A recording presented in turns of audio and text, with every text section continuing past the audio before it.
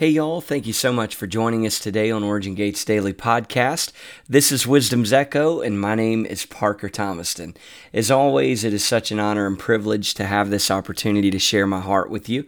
And what I want to talk to you today about is rest. This is a beautiful four-letter word that we have heard a lot of revelation about.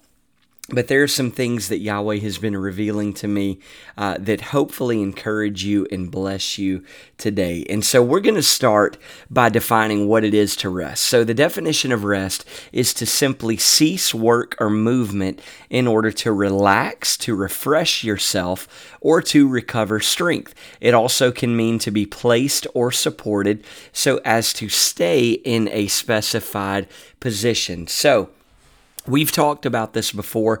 There have been countless revelations that have been released and spoken on in regards to rest. And so you can see all of the great tools and resources and recordings that we have available on those. But today, I want to talk about something that is a little new to me that Yahweh has began to reveal. And hopefully this will encourage you and help maybe even bring a new perspective of what it means to rest. So in Psalms 46, verse 10, it says, "Be still and know that I am God. I will be exalted among the nations, and I will be exalted in the earth." Now, some translations here say to cease striving, which is really a big deal because we cannot really earn what the Father freely gives anyways. And so we don't have to strive or justify the blessings that Yahweh desires to give to us. We simply have to remain in a position of nearness to Him to where we're able to receive possession of the things that He's intended for us to carry all along. And so this word about, or phrase rather, that says be still. Now, all of my life that I've heard this scripture, I've always considered be still to mean, don't move around. Simply, rest your heart, rest your mind, stop working, find that secret place, find that quiet time that you're able to just really set your heart and your intention and your focus on Yahweh. But you allow yourself to be still. Now, what I see this meaning now, because the definition of rest is to be placed or supported so as to stay in a specified position. This stillness doesn't have to do with us not moving. It has to do with us remaining in position. It's essentially an encouragement to us that as we are still and we know that He is God, He will be exalted among the nations and exalted in the earth. That means that as you and I are determined to remain in position and not be moved by the challenges or the obstacles that present themselves before us, but we actually lean into the heart of Yahweh. In Song of Solomon, when it talks about who is this that comes up out of the wilderness leaning on her beloved. Now this is such a vital key of life and fulfillment, is to learn which direction to lean, because you can only lean two ways. You can lean into something, or you can lean away from something, or you can lean into someone, or you can lean away from someone.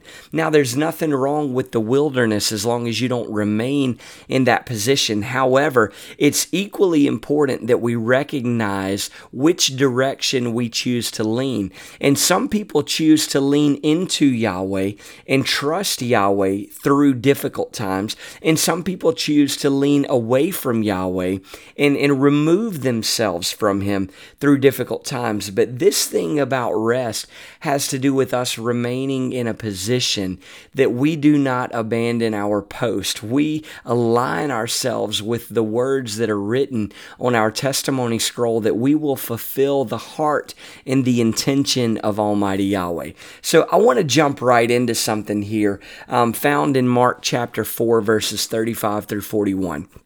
You probably have heard this scripture countless times, but I encourage you to hear it today for the first time. What I mean by that is, let's just take all of those preconceived ideas and revelations and sermons that we've heard, and let's discard those for a moment, because I want this to be alive to you today. So in Mark chapter 4, verse 35, it says, "On the same day when evening had come, he said to them, 'Let us cross over to the other side.' Now when they had left the multitude, they took him along on the boat as he was, and other little boats were also with him. And a great windstorm arose, and waves beat into the boat, so that it was already filling. But he was in the stern, asleep on a pillow. And they awoke him and said to him, 'Teacher, do you not care that we are perishing?' Then he arose and rebuked the wind, and said to the sea, 'Peace, be still.' And the wind ceased, and there was a great calm. But he said to them, 'Why are you so fearful? How is it that you have no faith?' And they feared exceedingly, and said to one another, 'Who can this be, that even the wind and the seas obey him?'" So I have preached on this passage of scripture countless times, and there are small, valuable, treasurable revelations that Yahweh has revealed to me about this. Number one that I want to take away from this is the fact that there was a storm that existed that the disciples chose to engage with while Yeshua was asleep on a pillow in the stern of the boat. And so whenever they woke him up, they said, how can you sleep in a moment like this? Do you not care that we are about to die? So some translations say that when Yeshua had awoken, that he arose and rebuked the disciples, and then he rebuked the wind and said to the sea, "Peace, be still." So he didn't call the storm according to its current condition. He called it according to the way that it was intended to be, which was peace. But this is the other incredible part, that he asked his disciples, "Why are you so fearful? How is it that you have no faith?" Because when Yeshua identifies something in a situation, he does not identify what is lacking in that position. He identifies what is there. He didn't ask them, why are you so, he asked them, "Why are you so fearful?" But he identified that they possessed fear and they had a lack of faith. He didn't identify it any other way than that.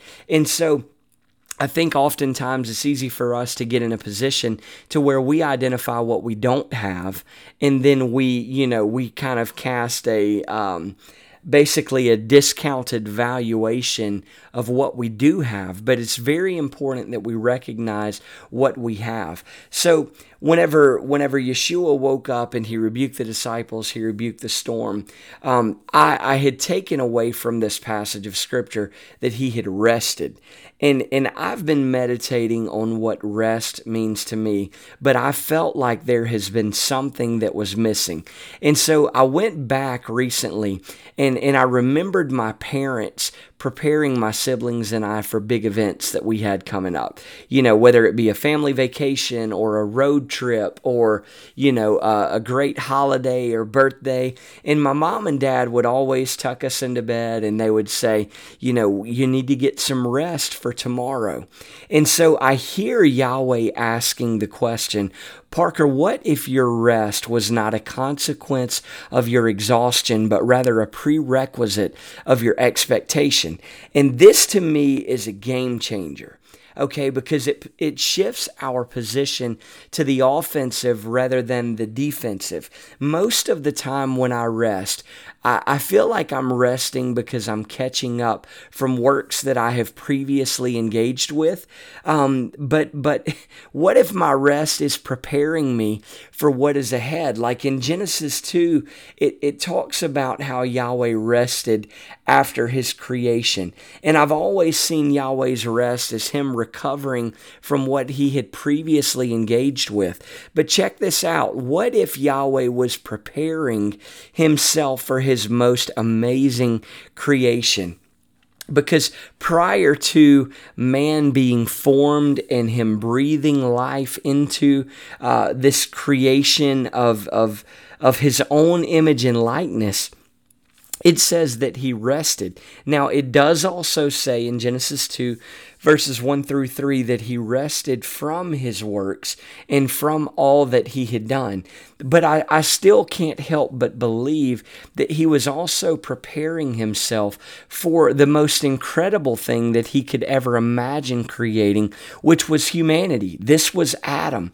Remember, Sir Ian Clayton has taught on this, but everything that was spoken into existence continues to remain subject to the authority of that which was breathed into existence. So look here in Mark chapter 4. And I had always implied that Yeshua also was resting from his teachings on the parables found earlier in this chapter. But look what happens in the very next chapter. They arrived in the Gadarenes, and this is where Yeshua rebukes the legion of demons that had possessed this man. But then he also encounters what religion calls the woman with the issue of blood. Now, imagine being so full of power that you are conscious of every release or every withdrawal of power from within you. This is where Yeshua recognized the importance of showing up full and living in the overflow. And I don't believe that Yeshua rested after completing a work, because this was an example of him only doing what he saw the Father do. So I believe that Yeshua was resting in preparation for what was to come. And it is this important for you and I to recognize that our rest is designed for what we have not yet fulfilled and not what we have already completed. Like, this is why the rest is so important, because we have also been given an opportunity to engage with faith and trust in order to manifest what Yahweh has called us to do.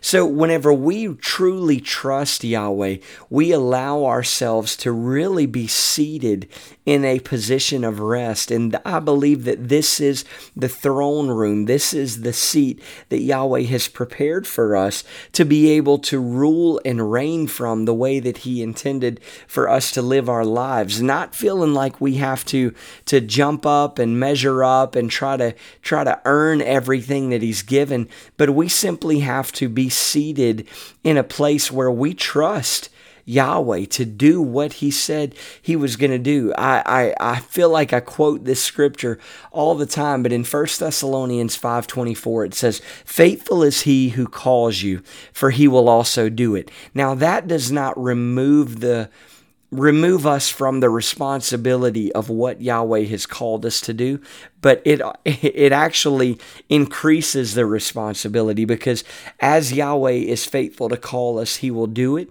but he's going to do it through us. He's going to do it through willing sons and daughters who can be still and know that he is God, that we remain in our position to be able to demonstrate the glory of Yahweh the way that he intended to be. So family, I want to thank you for engaging with us in this podcast. I hope that this is more than just an encouragement to you. I hope this is something that is life-changing. I hope it is something that allows you to come to life and believe in what Yahweh has prepared for you to walk in the fullness of. So I would just like to make a declaration over you today as we thank you for engaging with us and tuning in to the podcast and all of your love and support and prayers. But I just want to release a blessing over you today. So Yahweh, we thank you, Father, for the restoration of your peace in our lives. And we also thank you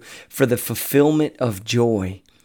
Father, we just engage right now with the thrones in which you have prepared for us to abide as your royalty in the earth as we are rightly identified by you. We also engage today with the rest that you have made available for us to receive of in order to fulfill the intention of your heart, Father, that you have written on our testimony scrolls. May we dare not see rest any longer as a game of catch up, but rather a value of importance, of preparing our hearts and our lives to carry out your word as we abide in you. I bless these incredible, mighty men and women and their families as we go forth today, affirmed by your love for us. Yahweh, thank you for your mercy and your grace over our lives, and thank you for the abundance of your word and your spirit within us. Family, we love you so much. I'm so grateful for you and look forward to the next time we have together.